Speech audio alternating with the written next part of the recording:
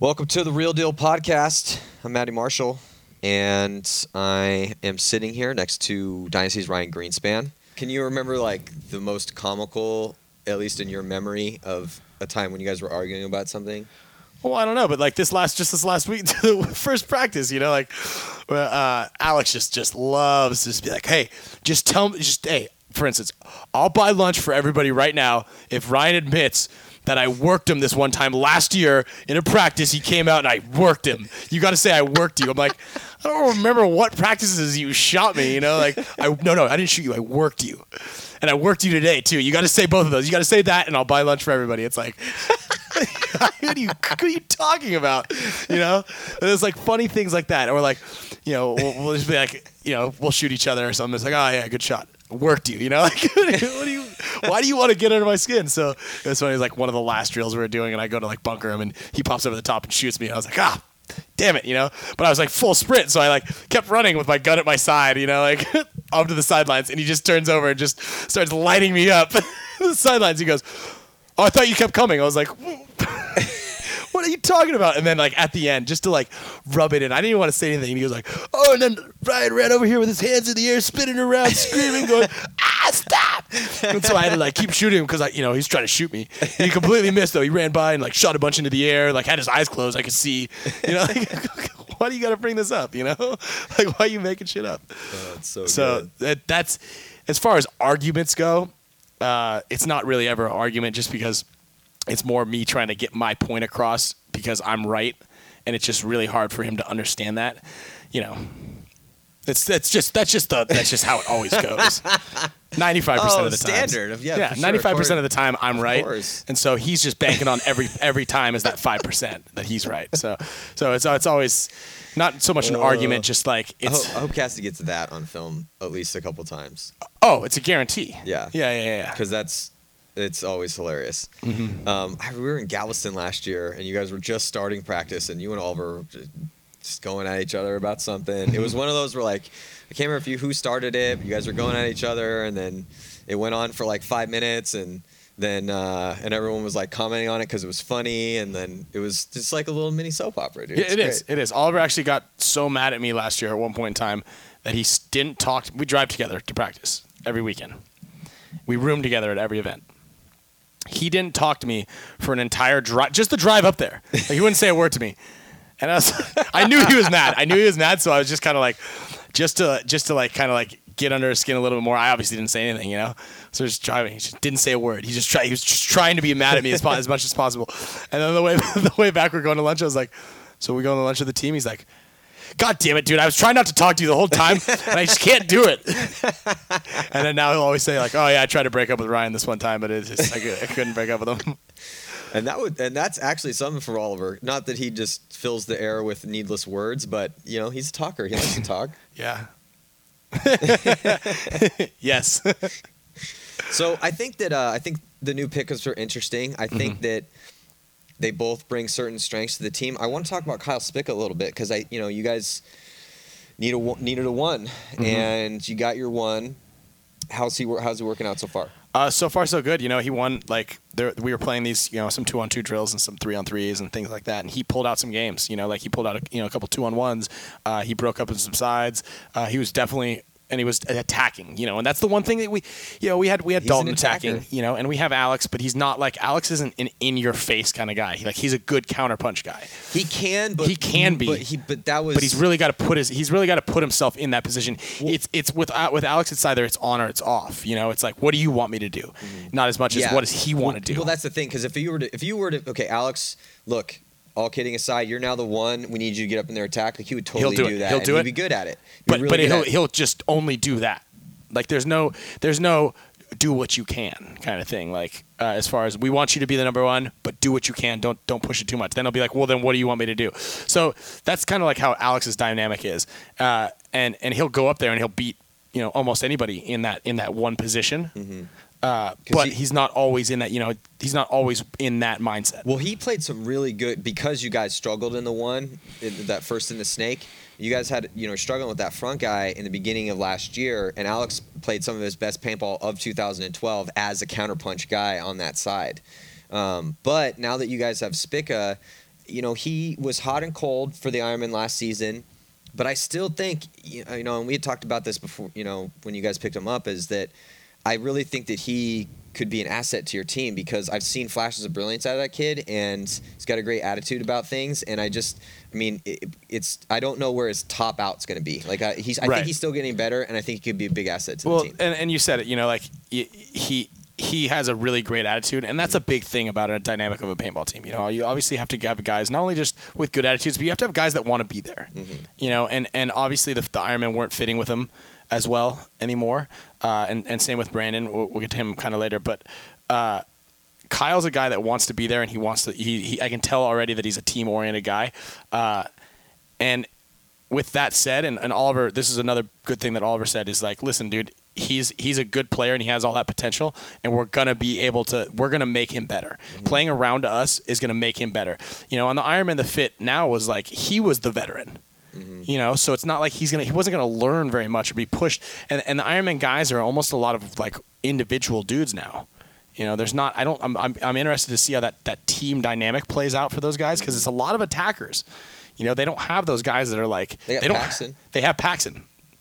But I mean, they don't have a lot of Paxtons. We got Yosh Glenn. They got Steven Pitts. And they have Steven Pitts. That was actually a really good pickup. But with that said, the rest of their guys are like hungry animals. Mm-hmm. But that's a lot of mouths to feed on a team like that. Well, yeah, it can be good. It can be good when the guys are vibing off the aggression that the others bring to the table. Because if you have a bold move made on one side of the field, it's a chessboard out there, and then it's a lot of high fives and a lot of pumping up, and everybody the vibe's going to go. But also that. So, but the animosity can easily flip the other way because you've been on teams like that. Yeah. You've had that. That's happened to Dynasty a couple times. But it's one of the interesting dynamics of the game. Is that you have to play it with aggression, but it's that moderated aggression. And then also if you have another hyper aggressive player out there, so it's like Mouse is but I don't know, Mouse is hyper aggressive, but do you think Marcelo is hyper aggressive? I think no, Marcelo's got a much smarter level head. Yeah. Level head, but that you can kind of those dynamics and everything can change really quickly. Totally. And it's like it's being able to keep and maintain that level head, which I think that is something that a handful of our guys are able to do is like just kind of maintain like it's okay, we're gonna get through this, and we can look past today. Mm-hmm. That's one thing that I know that we can do. Like that's because we've been there yesterday, we've been there the day before that, so we know that there's things. It's the sun's gonna shine tomorrow. It's okay. We're gonna fix this. Whether it be the next point, the next match, the next event, the next year, it's gonna work out. Yeah. Okay. And we're gonna be able to look forward in that. And a lot of younger teams don't realize that, and it kind of like it can snowball on them, and it can kind of like defunk them or a little bit. So that'll be interesting to see. But back to Kyle, like we need that speed and we need that attack, So as long as he plays up to the way he knows and he gets that confidence, I think that he's going to be a huge asset on our team, and we're going to have that attack which we didn't have at all last year. I mean, we had to move Dalton from one side of the field to the other, and then kind of get him into a whole new position. And I think that playing the Snakes and the Dorito is completely different. It's a huge difference. And you got guys that are going to shine in the Snake.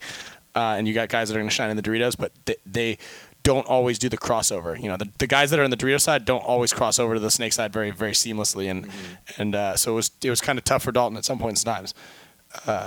Being like, all right, now you have to be the one over there. You have to. We don't have anything. We had nothing else. Even when Mouse is on the team, we didn't have anything else. Yeah, he was not playing up to his potential in the one. He admitted it, and. Which is interesting because in 2011 he was probably Player of the Year of 2011. Yeah, and killed it for you guys over there. So, but therein lies the interesting nature of the game. It's tough. No matter. I mean, if you're one of the best players on earth, you still may have slumps where you go months. Where it's like you're still playing. It's not like he played completely terrible. He played solid. Yeah, but he wasn't breaking games open, breaking points open on a regular basis, which is what you come to see out of certain guys. It's like J-Rab 2 for damage. I mean, it's one of those things where he didn't play as well in 2012 as he did in 2011. Right, and I mean, there's always I kind of like. And we're expecting a lot out of it. Yeah, you're expecting a lot out of some people, but at the same time, they're expecting a lot out of themselves. But then you get the same thing as you get in like the big sports. I just signed a $100 million contract. Bingo. Mm-hmm. I was the best player last year. Why won't it just roll over into this year? Well, and also with Mouse, to complicate the story, which is that in 2011, yeah, amazing, and then 2012. He kind of retired for a little bit and then sat out for the first part of the year and then came back and never really kind of got the mojo going. Exactly. And so a lot of times when, sometimes, I don't want to say a lot of times because it doesn't, depends on how the media and everything pumps a player, but you'll get the players that are like, I had a fantastic year. Like I said, it's going to roll over. Everybody thinks I'm the best already. So now you kind of set the bar a little bit in your head, a little higher, because I know some of the guys are like, I didn't play up to my potential. And that should be kind of, in my mind, that's what everybody should be thinking. No one really plays up to their potential. Even if you're the number one guy, there's always room to get better. I didn't play up to my potential. I don't think I did well at all. But you see that, and you had a pretty good year. Yeah, I mean, I feel like I did all right, but the team didn't, so it doesn't make any difference at the end of the day. Yeah. So a lot of times, some guys kind of like get a little full of themselves, and you see it in major professional sports too. They sign the big contracts, so they get the big stats, and then next thing you know, no more home runs. Mm-hmm. Where'd your quarterback rating go? Or why aren't you getting 1,000 yards rushing? All those things, they put, and it ends up being a big burden on the own player. Like whenever there's hype around players, it ends up being a burden. Like it's a weight you have to bear. Yeah, it's a weight you have to bear. Heavy weighs the crown, man. And you know what? And a lot of people are like, I'm up to the challenge. I can do that. But you know what? At the end of the day, like Oliver, he can hold the burden. He was the player of the year. He was one of the best players and one of the best, and he still is. So it's really hard. You can't just be like, oh, I got this. I'm one of the best, because everybody else wants that crown. Mm-hmm. Everybody else wants to be the best player in the world. No matter if they're ranked number 130 or they're ranked number 2, they're still coming after you. Mm-hmm. And that's what a lot of times the ultimate goal is for a lot of people. So you have that burden on your head, like, I hope I can live up to what everybody expects of me. So that kind of weighs you down a little bit. I still want to play really well, but then at the same time, you're like, I got this. So it's a really hard for a lot of people who are out there like listening and just kind of like, oh, why didn't you have a great year? Like, what happened? It's really hard to stay on top. Totally. And I mean, just coming from Dynasty, I know what it is, because everybody's gunning for that top position, and you have to maintain that top position and stay up there, and then keep people interested in what's going on and how you're doing. So it's tough, and I think that some players out there, Fedorov's one of them, is they're great players, and Britnikov, those guys have been really good players for a long time, and they've been like awarded for that in the past even, and they've continued to stay on that level. So it's going to be hard to see, like, once those guys get their contracts, are they going to be able to stick to it? Are they going to be hungry for something more? Because let's face it, at the end of the day, those guys aren't signing $1 million deals. No one's getting rich off of these things. So all this bouncing around from team to team for a better deal, is it really worth it at the end of the day? Because in 5 or 10 years, you're not going to be able to. It's not like the 2 extra guns that you just got this year from another team is really going to make or break your life. It's, you got to make sure that you want to be there. And that's back to our 2 new pickups, like Brandon and Kyle. Like, those guys want to be here. We're not offering them huge deals. We're not offering big contracts, but we're getting players that want to be on the team. And in the past, it's like a lot of people got complacent on our team. They're like, oh, sweet, I made the team. I'm on the roster. But you still have to compete, and to compete, you have to want to be there. And at the end of the day, all these mercenaries that are jumping ship, and like, how many teams quit Damage and went back to Damage and went over to the Impact guys and went over here and did all this and did all that. Like, those guys don't want to be in any of those places. They want to be with whoever's paying the most. So that's not a healthy team. It's like, kind of like, I mean, Matty, you were on Excessive throughout the whole thing, and like, and I feel like you're a very loyal player, because you've only really been on a couple of pro teams. You've been on Ironman, Excessive. And the only reason I left the Ironman was because the entire core of the Ironman went to form Excessive. Yeah, exactly. So, and that was and that was a team that was built, like they were built on the idea that there was a big chunk of change at the end of the tunnel, and it was going to be a huge team, a huge marketing force, which it is. It was for, it peaked to that point. But then as soon as something happened, there was like, oh wait, we're not getting our paychecks today. 4 or 5 guys jump ship immediately, and it's like, where's the loyalty on that sort of thing? So you need guys that are loyal, because players like Dave Baines, as cool as he is and as nice of a guy he is, he will turn his back on that team for an extra $100, dude. Like, why aren't you having fun? Like, just enjoy it. I know that flying across the country isn't always a great thing. Yeah. But you gotta have players, and for captains out there, like even new captains or people who are coaching and whatever, get guys that want to be on your team. Well, that's an interesting conversation, because, dude, I hate mercenaries. Well, there's so much water under the bridge as far as building teams is concerned. I mean, that's a 2-hour long podcast with you and me in and of itself. Right. But yeah, the chemistry that is founded by guys that are really close, fighting over the same cause and not there. Well, it kind of goes back to that Simon Sinek thing from the TED Talks. And if you're out there and you want to watch something that blow your mind, watch Simon Sinek's TED Talk. And he talks about how, what is the difference between Apple and other companies? Why was Martin Luther King Jr. The person that we remember most from the civil rights movement? There were tons of them at the time.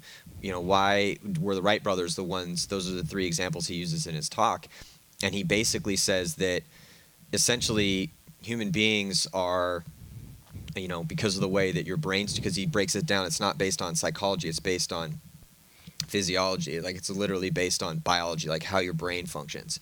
And if you can get people, and he's using this as like coming from a business perspective, and it's in that way, but when you look at it the way you're looking at it, is that if you can get people that, he's like, you want to work with people who believe what you believe, because if they believe what you believe, then they'll work with their blood, sweat, and tears. They won't. Everyone else will just work for a paycheck. So right. It's like, and the motivation is different. So I mean, that was a catastrophe for us when we had Davey and Dave and a bunch of guys leave at the time. But that's also a lesson, because it's like, if you're going to build, it's like, I can't fault Impact, or I can't fault, whoever it is that's building their team that way, because if you have the resources to get the best you possibly can. It's like the Yankees formula, Sure. You're going to spend that money if you have it to get the talent you need to do what you need to do out there to compete. I'm not necessarily faulting those teams, because and I'm completely happy with the team that we have. However, if we had a higher budget, we could fill those last 3 roster spots that we have with expensive talent. We could fill a roster with 12 people. But I'm not saying that it's necessarily, if you have the money, don't spend it. I'm saying, learn from the guys that are jumping ship all the time. You want to talk to a guy that's like, yeah, he may cost a little bit, some money. He may cost extra. It doesn't matter. But does he want to be there? Is he playing, like you just said? Is he playing? Is he working for you, or does he want to work for you? Is he hoping at the end of the day, is he going to come up and hit you up and be like, hey, by the way, I need my paycheck and I need the gas money that you owe me? Or is he going to be like, hey, just send it to me whenever you want? Yeah. Kind of thing. Like, obviously people need money, and players, I understand that. But you got to want to be there. I totally agree with you. And I mean, look at the way I did my career. Right. Like, I was super loyal all the time, and never jumped to the teams I could have jumped on when I could have jumped on them. But that being said, even though I didn't necessarily, it wasn't a mercenary, and that was intentional, because I wanted to fight with the guys that we all believe the same thing, and it was like a family element to the team, which makes me think of Houston Heat's thing about their whole family thing. But that's a kind of different. But the thing is that I totally understand, because I've had talks with guys that own companies before that have come up and been like, hey, we got to stop. This is years ago. This was like 3 or 4 years ago. And they're like, hey, we got to keep guys from, how do we keep guys from jumping from team to team? Because let's say you're a big company and you invest money into market a player on a big team, and then with guys jumping all over the place, it's like, with no loyalty to teams or brand loyalty, and this is a very gray area, but at the same time, they're and also people identifying with certain individuals on certain teams so that they can follow the teams and get more into paintball. There's that argument too. I totally understand that, and I was never the guy that jumped teams. But I also understand like Greg Sewers' position, where it's like if how many years is he going to play if he's able to get some money from it? Oh yeah. So I can understand. But he's not a player does he jump around a lot? I'm talking about the guys like Sewers jumps around a lot. Does he? Okay. Yeah. Well, great. I love it. Everybody loves Greg Sewers. Right. He's a grade A guy. He gets a solid 10 from everyone I talk to. Everybody yeah, loves Greg. I mean, I'm not saying Greg that there's something wrong with the characters, because like I said, Dave is an awesome guy too. I mean, he's a great guy. Love Dave. But it's like, you got to find someone with some loyalty. I agree, man. And you got to find someone who wants to win for you. Mm-hmm. Because when not a lot of times, because like I have no idea what paintball contracts are worth or who's getting what. But sometimes you're going to pay this guy a bunch of money, and he's going to be like, "Sweet, I got that payday." There's a part of him which is going to be that one difference if the guy's a good individual. As far as like, is he a good personality? Is he a great guy? Or is he kind of like just in it for the money and not really that great a guy? Because at the end of the day, is he going to play hard for that money, or is he just going to take that money and just play? Yeah. And that's a hard thing to do, especially right now when teams are like, we need players. Who do we got? What do we got? What's our salary cap right now? Yeah. and who can we get for it? Like a lot of times, people aren't going to are going to fall to the wayside on that. And it's actually unfortunate too for some of the teams that don't have the high budgets, because look at the teams that did the best last year, and it was the teams with the highest budgets. And I like what Houston Heat is doing, and I think that they have a great program, they have a great set of players, and they have a great coaching staff, and they have a great support team. And so what they have accomplished in so little time is awesome.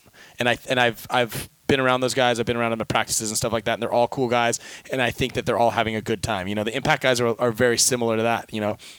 Great staff, great kids, great players, and everything like that. And Bart takes really good care of them in making sure that everybody's comfortable and having fun. And that's a huge element, because at the end of the day, this is a game. And a lot of times, like every time that I get some fan mail or some kid asks me a question like, "Oh, what am I supposed to do? How do I do this? How do I do this?" Like, what's the best piece of advice that you can give me?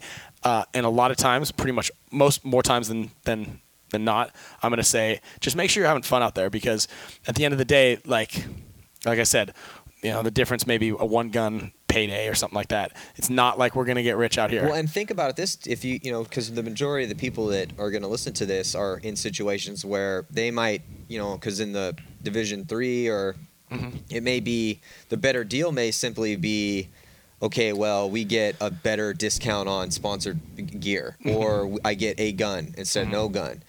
So it's pretty tempting. But that's a different situation. So, I would also, I totally agree. I'm not trying to say that that's wrong, because absolutely, I mean, you have to build your team around, again, but it goes back to that concept of how your brain actually functions. Yeah. I mean, you really can get people to buy in and give you their heart and their soul on that field if they are believing in the team the way that you believe in the team. Right, and I'm not saying go out there and eat it. Like, go out there and just lose and lose and lose and lose and lose and lose, and then just pass up, huge, massive, great offers. I'm saying, set yourself somewhere in the middle to where you're in a good situation.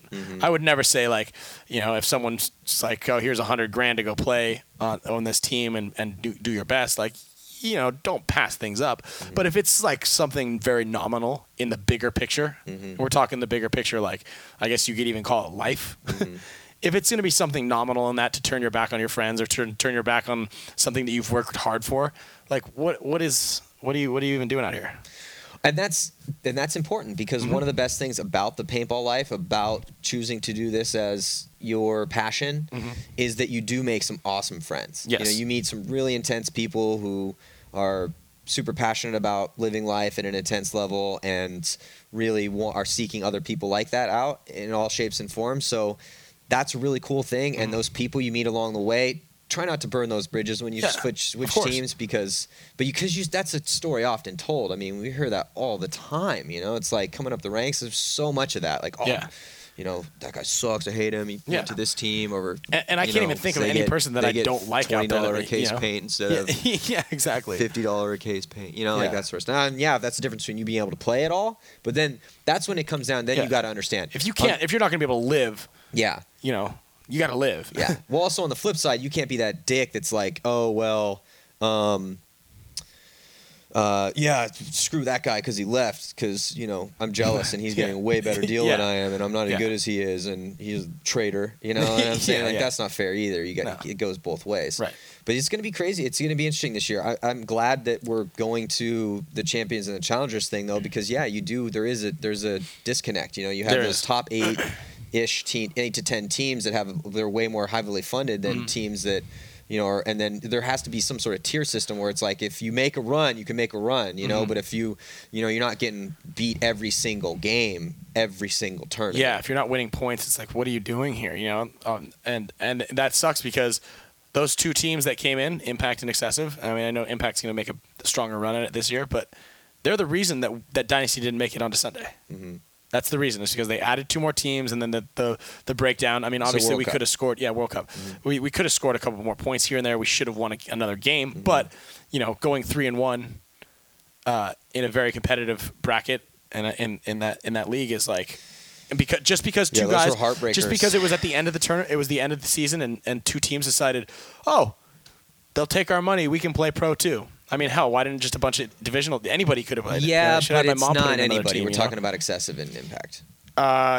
Yeah. And the World, and just to play devil's advocate, at the World Cup, it's like, hey man, if you're a pro team and you want to show up to the World Cup, to show what you got. Yeah, I mean, you think you're good, call yourself a pro team. Right. I don't care where you're at in the world. You put up or shut up, man. Come play with the big boys and see how you do. Mm-hmm. So, but I understand the frustration we're at. I mean, you guys did play well. You went 3-1. Vicious did too. Yeah. And they got knocked out again.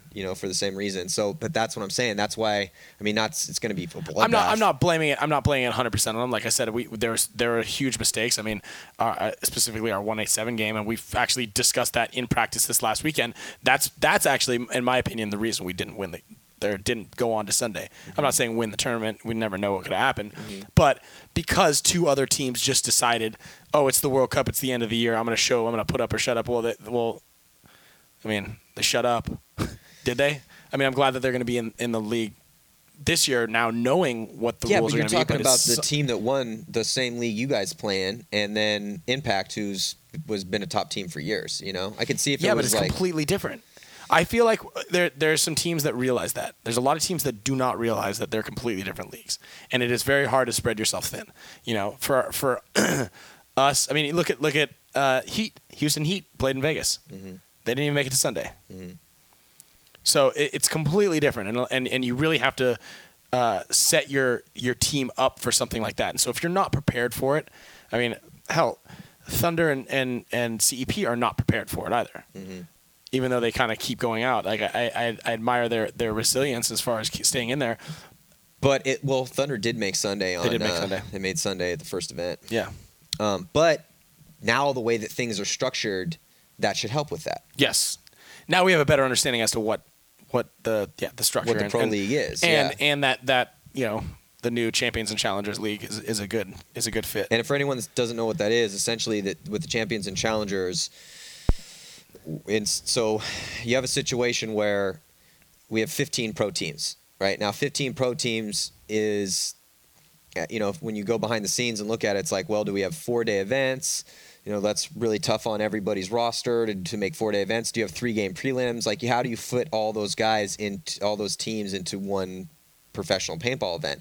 Also, then you have other issues like, CEP or the lower division teams not winning games. Well, it's like you need to give those teams a chance to compete, and if you have 2 separate pro divisions of 10 and the top 2 challenger teams were going to go up and become champion teams, and then the bottom 2 champion teams go down and be challengers teams, and it creates an era of importance for everything. I mean, it's gonna be super intense, and it will be. Everyone's on the bubble every event. So that's really interesting. That makes I can't wait to see what happens. I mean, there's all this inner team. Like, there's gonna be crazy rivalry, 3-way rivalry between Ironman, Dynasty. Like, the Ironman are gonna be rivals with Dynasty. I mean, these rivalries exist anyway, but they've got heightened because of the recent off-season, player transactions, and coaches. And I mean, it's that there's a lot going on. Go to Paintball Access and check out all of our stuff on there, because there's just so much intricate stuff that's happened behind the scenes that make it really interesting. I mean, it's like Brandon Short and Kyle Spica just came from the Ironman. Now they're on Dynasty, and then Marcelo comes back to play for the Ironman. Mouse goes from Dynasty to Damage back to the Ironman, where him and Mouse won championships years ago when they first started. And then Damage takes Rainey and SK, the coach from the Ironman, and one of their better players. It's crazy. It's actually, and the cool thing about like the Paintball Access is you guys are honestly, aside from whoever, if Rainey had to call his grandma real quick, but you guys are the first to know. Therefore, as soon as you guys get the story, you make sure that so other we got to make sure the story's true. Yeah. You got the validity of it, but at the same time, you guys are releasing it to the public first. With the exception of the small amount of public media that the social media that the players have, but you guys have a huge following socially. So you guys are doing a good job of keeping all your fans and everybody set. Well, we got to give people the information. It's fascinating. I mean, it's crazy. That's why paintball is interesting to me. Is you have these really intense personalities put together on these really crazy teams that are really good at paintball, and they're the best in the world. There's just a lot of drama there. There's a lot of interesting gunfighting skill there, and it's really hard to do. Been there. It's really hard. So it's going to be a crazy 2013 season.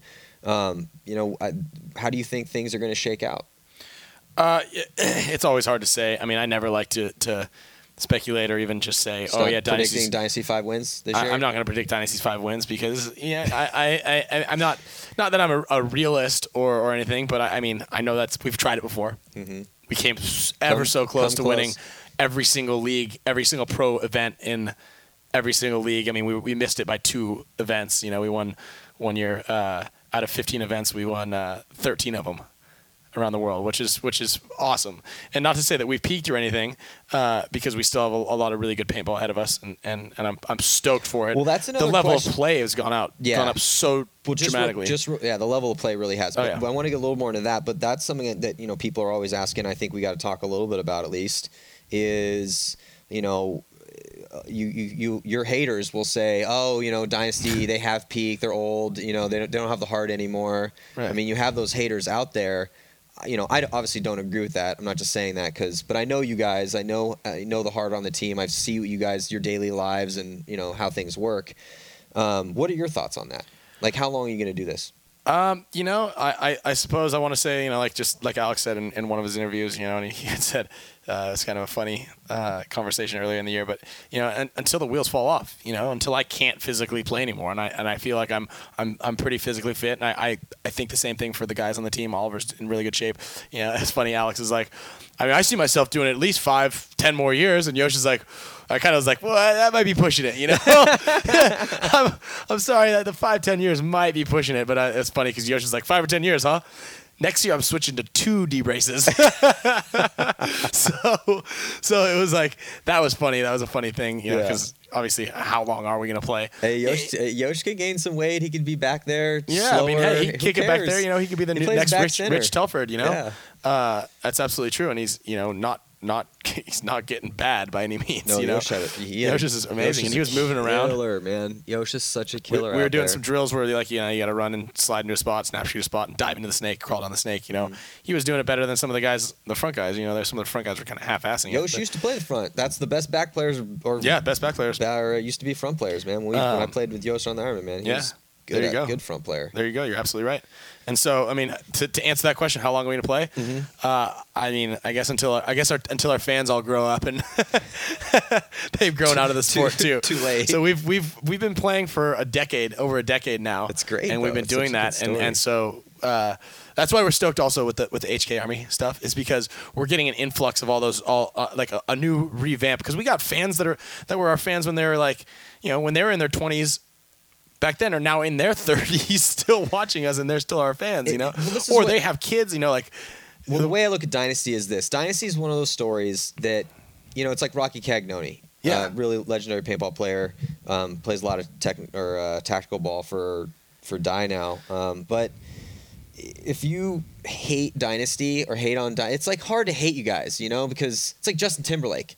Like, how can you really hate Justin Timberlake? I mean, like, even when like Sexy Back came out, and I remember everyone was like, "Oh, I hate Justin Timberlake," and I was actually at a bar and a bunch of dudes I was with, or buddies of ours, were like, I can't remember who it was, but like Sexy Back comes on, and somebody was like, "Oh, I can't stand Justin Timberlake." I was like, and I looked at the dance floor, and all it was beautiful women dancing with each other, mouthing the words to Justin Timberlake's song. Yeah. And I look out there, I'm like, dude, hey, bro, did you see what Justin Timberlake brings to the world? He brings hot chicks all dancing to each other to his music. Like, how can you hate that? Yeah, how can you hate that? So it's like Dynasty's got a great story. I like that. We're like Justin Timberlake. All right.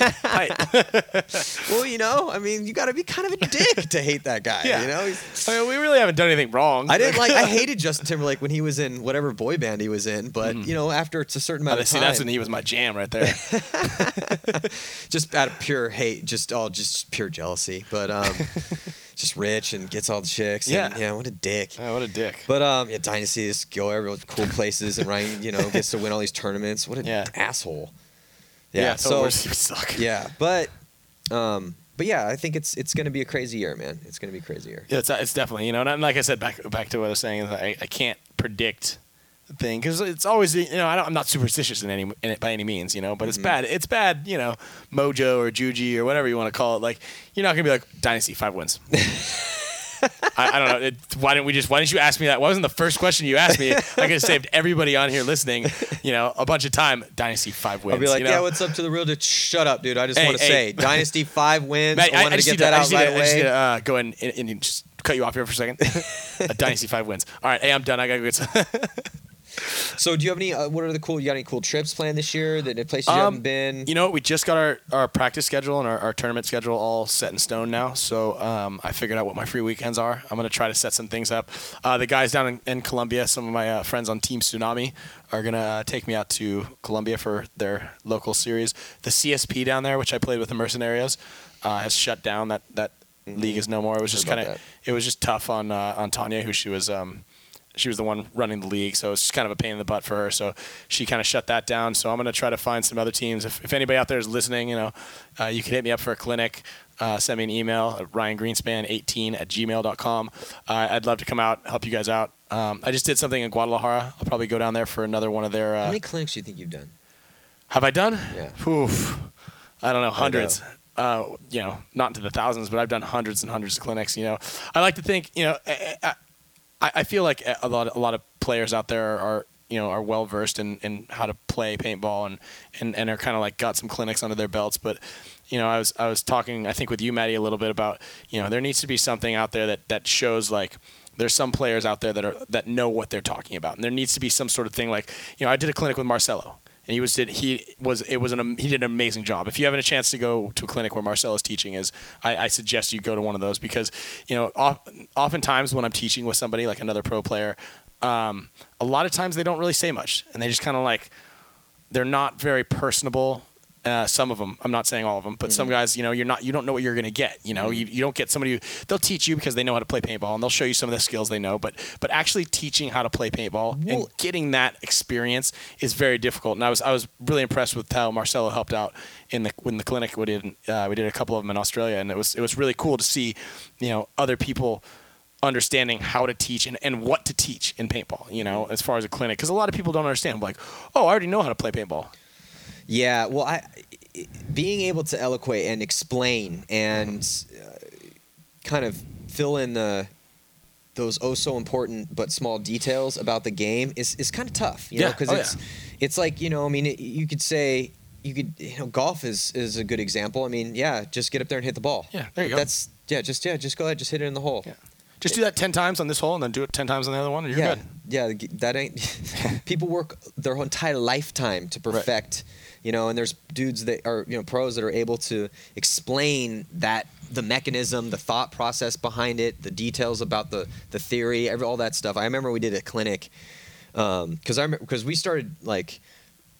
When we started doing clinics, long ago, and there wasn't really like an old man to consult on how to teach a paintball clinic, so we were just kind of winging it back in the day. And then we had one in Mallorca where part of the clinic was a theory like paintball theory. That was like you'd go to each section. Right. So you'd have like a snap shooting section, a running and shooting section, and like Davey's doing the running and shooting, and Oliver's doing the snap shooting, and then there was literally a theory, like half-hour long theory session, and they're like, Matty, you have to do that, and I'm like,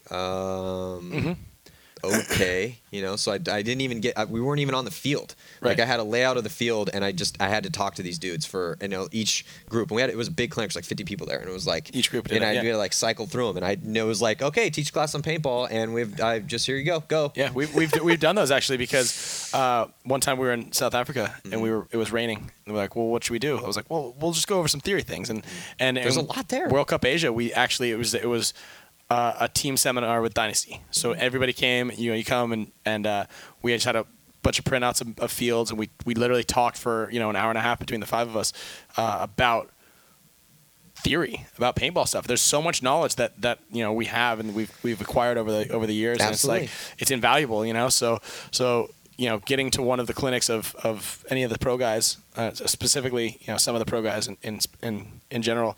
I agree, man. I mean, I've taught clinics with you guys. I've seen you guys do what you do. You know, definitely people, if you want to get better at paintball, no joke. I mean, just pony up and pay this for a small investment. You're going to get a big return. You get a lot of. And the best thing that I would always tell people about clinics is that not only do you get the skills yourself, but what you learn at the clinic, the drills, the mindset, all of those different things, you can bring that back to your team and help your team get better. Yeah, and that's one of the big things I teach, you know. And like I said, a lot of people are like, oh, I already know what I'm doing. I don't need to go to this, you know, because we're obviously some divisional guy or some rookie players like, I don't need to do this. I already know how to play paintball. Well, I mean, if you did, then you wouldn't be playing in the league or the area you are. So I mean, I promise you that you're going to learn something. And on top of that, you're going to be able to then take all the knowledge that you get from our clinic and use it next weekend and the weekend after. And you're always going to be able to learn. And if you come with a group of people, like I always like it when there's 2 or 3 guys from a team, it's because I was like, I'll always tell them, listen, you 3 guys, if he's messing up next weekend, you got to tell him. Or if he's messing up, or if there's something, or if you forgot how to do a specific thing, ask one of these 2 dudes because it's going to work out. You know, you guys are going to help each other out, and it's always good to come with a group of guys. Not like, hey, I'm going to send one scout member of the team out there, you know, because if he doesn't remember everything. Then well, there's also specific drills, and there's so many different drills, and those are crucial elements to improving your game. I remember because a lot of guys when they practice and they'll do some basic drills, but there's, you know, the form behind it and how you're supposed to do that, and then some guys don't even think they need to do. I remember going to help a team in Germany one time. There was another team out there at the time, and was kind of like, oh, you know, hey, we're gonna do drills. Do you guys want to get in on this? And they were like, nah, that's stupid. We don't do drills. And I'm like, okay, sure, no problem. You know, does Kobe Bryant not shoot jump shots before the game? Do they not take batting practice? You know, like come on. And a lot of the drills that we're doing, like I teach, we're literally doing. You know, I start every clinic off with this 2-on-2 drill, and we were doing them last weekend. We do these running and shooting drills. Well, they're the same drills you guys do. Yeah, these are the same. A lot of people are like, oh, this looks so simple, and we need to get to the tough stuff. Like, teach me something harder. It's like, yo, I do this. You need to practice this. Trust me, I promise you. If I need to practice it, I promise you need to practice it. Well, and not only that, it's not like you're going to come to clinic and you're going to open up some sacred book of knowledge that's like tattered pages and then open it up and, you know, impart this like archaic wisdom. That's not how it works. It's simple fundamentals that, you know, and it's not like the drills are super complex. It's not like you're doing like a quadruple round off backflip cork into the back corner bunker and then shooting under your leg. You know, that's not how it works. But it's not just the drill. It's the mechanics, and also it's just better. You know, it's everyone go to Reiner's clinics. Yeah, and it's actually, you know, it's funny. Like with the fundamental things is like I just started doing compiling a bunch of what I call like pro tips, and I've been making short little YouTube videos, just 3-minute long, 2-3 minutes videos of, you know, different Dynasty guys telling their favorite drill. Like Kyle Spica just did one last weekend of how to get faster. It's super simple things. How to get faster for the front guys. Like, what do you need to do to get those first 3 steps to be so explosive when you're running to the snake or running to the Dorito or running up the center? Like, that's an explosive thing. I got Oliver discussing a 1-ball check-in drill. I got a bunch of different drills. I did something. I'm doing a couple things that you can do just at the house or in the park or something like that. You don't have to be at a paintball field to do some practice things.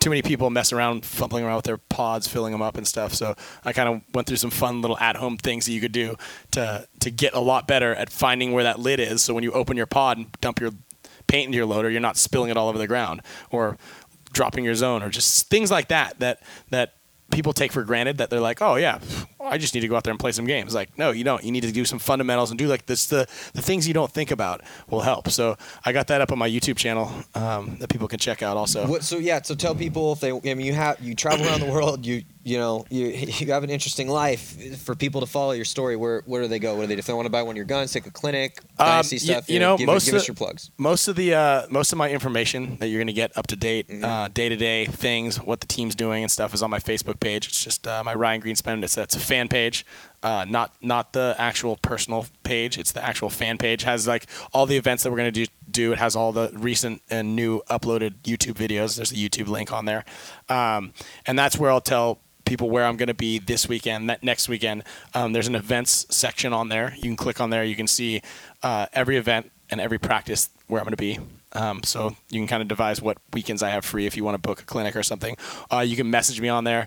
Again, my other email, ryangreenspan18@gmail.com. Goes straight to me anywhere in the world. So I'm pretty good about answering those back. If you have a question, if you want to book something, or if you just want to know what kind of gun to buy, something like that. I got a YouTube channel. I got Twitter, all that stuff. You can find me just by Googling Ryan Greenspan. Instagram. I have an Instagram page. Now, on my Instagram page, I do a lot of contests. For every milestone I get, 500,000 followers, like the HK guys, the Eclipse guys, they always hook me up with a bunch of goodies to send out. I have team signed posters. The other week I sent out a bunch of T-shirts and a huge sticker package to some winners. And so every 1,000 fans, I'll do a big giveaway. And like every so often, if I'm just bored or if I have like an extra set of stuff, I'll give it away. My Instagram handle is just my name, Ryan Greenspan. You could go on there, follow me, and obviously I'll put up pictures of everywhere I am in the world, some funny things that we eat, things that we see. If I go on a cool trip, you guys will be able to live the life through my eyes or through my iPhone's eyes. Yeah. No, you always come back with a good story. That's what I always say when people are like, it's just funny because it's not like you go to these places and endure these hard, like climb Mount Kilimanjaro or do something like go diving with sharks, but it's like you're kind of doing it through the eyes of somebody that doesn't really want to be going. I know you want to be doing. That's why you're a quandary to me, because it's like I know you want to be traveling, but every time you come back, like it's like funny negative parts of it and then the other cool parts. It's just a funny story, like what is your mindset, like why, because like it's just you know what I'm talking about. Yeah. so like I've always had it in my mind, like I always like to tell stories. So, and also just so everyone has a frame of reference, we're literally sitting on Ryan's couch in his room underneath a map of the places he's been, and it's just filled with pins, like just pins as far as the eye can see on all these different places that you've been. I'm just read out Durban, South Africa, Johannesburg. Let's get into Asia. I can't even pronounce that name. Cambodian place. Phnom Penh. Yeah. How do you pronounce that? Phuket. Phuket, Thailand. Oliver and I just decided at the end of Malaysia. There's another way you could probably pronounce that. Yeah, Phuket or something. I don't know. Anyway, Oliver and I actually were at the airport in Malaysia 2 years ago, and we're like, let's just go somewhere. Let's not fly home right now. Next flight that's leaving, let's just board it. And we're like, we both want to go to Vietnam, but that flight was leaving at like 10 p.m. And next flight was to Phuket, Thailand. And we're like, well, that was the plan. 2 tickets, please. We flew straight down there. It wasn't as cool as I thought. It was really touristy. I'm not a huge fan of that touristy stuff. I like to get off the beaten path and experience some things that like not everybody can experience. Here's what I think we should do next podcast. We're obviously going to talk about paintball stuff, but at some point in the podcast, I'm just going to pick a random pin, and you have to tell me a story from that trip. Oh, I got stories from all of them. That's sweet. All right, we're doing that for sure. Certain. Okay. We're doing that for sure. Okay. That's going to be great. But, so mindset. Why? Yes. Why? Because you know what I'm saying? Like, yeah. I like to tell stories, and I like everybody to be able to experience the things that I can. And obviously, not everybody can. So the best way to do it is to tell a story about it. So, things might be uncomfortable, but a lot of people, when they go, oh, yeah, I've been to this place. Well, I made it a little tougher. I don't like to camp. I don't like to do a lot of things. Like, but That's I'll do what's it. funny. Like, you won't go camping with me if we go to camp on the beach. Right. The most easiest just pinner camping trip ever, where we literally pull the car up, put the tent down, light a fire, cook meat, and drink beer. You won't do that, but you'll go climb Mount Kilimanjaro and freeze your ass off. Yeah. Now I understand like going to the camp on the beach, but it's like you don't really like being outdoors in the cold. I don't you know. don't really like enduring. Because you don't like hiking, but because you'll hike. at the end of the day, there's going to be the misery that someone, like, with the exception of death or serious dismemberment, or maybe serious jail time or something like that. Every bad story is going to be a funny story. Yeah, you always say okay. that. That's my thing. This is like the way I see it. It's gonna be a good time. Everything's gonna probably work out. It's gonna be a funny story. So if I'm sitting up in a tent at the top of Africa, freezing my ass off, I'm just thinking in the back of my mind like, God, this sucks, but I can't help but laugh because I'm surely not gonna die, right? And I'm gonna be telling somebody this story at the end of the day, and they're gonna be laughing. So my pain could possibly be your pleasure later on, and that works for me. Okay, so sometimes I'll put myself in these predicaments, like, okay, sure, I'll try this. Like, fine, I'll eat this scorpion. I know it's gonna taste terrible, but you guys are gonna get a good kick out of it, right? So like there's gonna be. Because of some of the things that you got to endure, there's going to be a funny story out of it. So just try not to be selfish about it and just let everybody enjoy it, Like, go swimming, go jump in the water with those sharks in that cage. Like, don't be scared about it. Yeah. Just think of this. When you get out of the water in the bigger picture, is it really going to bug you that much? No, but someone's going to love the story. Yeah, that's true. Well, it's like we always say, when you get old and you're on your deathbed, you're definitely probably not going to go, God, I really wish I put more money in my 401k. Yeah. but you're going to be stoked because all those memories. Yeah, you spent that extra $400 to go skydiving or something. Yeah, because we'll also think about it is that, think about this. If it's true that, and it's like, they think that there's this molecule in your brain that's released when you die. It's called dimethyltryptamine. It's a neurotransmitter of, maybe produced in the pineal gland. Anyway, when you die, they think, one of the reasons that people say, oh, my life flashed before my eyes was that you have this release of this certain neurotransmitter, and that's what it does. So if it's true that the last story that you ever see or hear or have the ability to comprehend before you die is your own story, well then, man, you better make it a good one. Fill it up. Better make it a good one. It's funny. It's our roommate Roy, one of my best friends, actually said this to me one time. Because I go to these cool places and he loves to surf and I like to surf too, but he's a little bit more avid surfer than me. So I go to Tahiti. I was in Bali and stuff, and he's like, "Listen, man, don't be scared to go out there because you don't want to be sitting on the plane on the way back from whatever trip it is. And this doesn't have to be only a surfing. This could be just an analogy, but you don't want to be sitting on the plane going, you know what? I should have gone out." I should at least have done that zip line. I should have done the zip line. I should have gone out those waves because I was in Bali one time and he'd already told me the story about after when I left Thailand or Tahiti, and I was like, yeah, maybe I should have. So I'm sitting on the beach looking at this massive day, way out of my league. And the first day I didn't go out. I was like, screw it. So the second day I was like, we're going back to that beach. I'm going out there because I don't want to be like, Roy, dude, you should have seen it. Oh, and he'd be like, oh, did you go out? I'd be like, no. He's like, God damn it, Yeah. If I only had the opportunity to do that. So if someone only had the opportunity to be in my shoes at some points in time, they would have wanted to do it. I got to try it. So I went out there. I took a boat out to this outer reef, paddled in, dropped into 2 waves. It was so much fun. And then I just got smoked on the third one, just washed up on the reef, like standing on like ankle high water, just getting battered. Oh. I made it out. It was tons of fun. And then but the end of the story is I was able to capitalize on and I was able to seize that moment because, if I'd come home and be like, dude, it was huge. I didn't go out, though, because I was too scared to do it. Oh, sorry. But, I went out, and it was worth it. And I had a blast. And now I could tell him, oh, yeah, I paddled into those, waves. And I did it. I did it. So you don't want to be in that story of you went to a place and you had a once-in-a-lifetime opportunity and you could have said, now you're leaving. And this can also be for paintball, too. Mm-hmm. What if? When you're on the field and you're like, how many times have you stood in the dead box, Matty, and you're like, dude, what if I just did that move? That you saw. I was about to go to the snake, but I hesitated. What if? Yep. You don't want to keep saying, what if? Try it. Try that move. You know who doesn't think what if is Oliver, J-Rab. Those guys don't say, oh, what if? And that's what makes sometimes like guys like maybe Mouse had a bad season, because every time in the finals, he might question himself a little bit. What if I do this and Mike yells at me? What if something happens and I let these guys down? So if you start thinking what if, then there's a possibility that you're going to actually be like, well, I just blew it. Yeah, and Spick is the same way. Like I see him when he plays great is when he's just stream of consciousness out there. Just whatever comes to him, he's going to do that. Yeah, he's going to get shot sometimes, but that's when he's playing at his best and when I see the best paintball out of him. And I've had this conversation with him. I'm like, when you overthink things, that's when you're your own worst enemy, and that's when you start catching paintballs. You're overthinking things. When you see that move, you got great field vision, you make really good moves, you have good timing, utilize that skill that you have, and believe in yourself. Yeah, there you go. That's what it is. Yeah. So you don't want to be standing there saying, "What if?" Yeah, absolutely. I mean, it's my baseball coach who, when I was in high school, I was like undersized. I was a year younger than everyone because I was a little younger in my grade.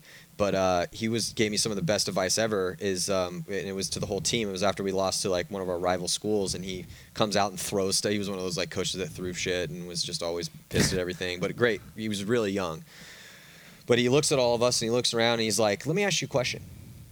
If I have the faith in you to put you in a position to do a specific job, why would you have faith in yourself to do that job? Yeah. If anyone's going to believe in yourself, why would it not be yourself? Why would you not believe in yourself? Does everyone not believe in themselves here? Because if you don't believe in yourselves, you shouldn't be here. I believe in you. That's why you're here. All the guys I don't believe in, they're not here anymore. This is our crew. So please believe in yourselves." That was the whole meeting, and that's still stuck with me to this day. Yeah. Because then even in my own paintball career, was any time I'd start overthinking things. Yeah. So absolutely.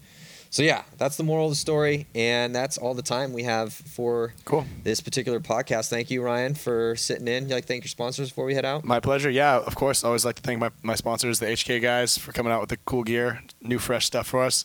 Eclipse, all those dudes, Les and Jacko, for giving us awesome guns. I think everybody can agree on that. These guys are both solid dudes. Great companies. Gorilla Air, we got our tanks from them. We got Sean Walker from the paintball park at Camp Pendleton, giving us one of the best facilities probably in the world to play at. And then everybody, thanks a lot for all of our fans, especially. Yeah, without them we wouldn't be here. Yeah, thanks to the teammates for keeping me going. For sure. Well, hey, can't wait to see you guys out there. Remember, March 14th through the 17th, got the first PSP event. It's going to be insane, coming at you from Dallas and brought to you live from paintballaccess.com. So tell your friends about that. It's going to be a crazy year. We got more podcasts, and stay tuned and live your passion, man. Believe in your passion. Believe in paintball. Spread the word. Share our content, and we will see you guys next time. Dynasty, 5 wins.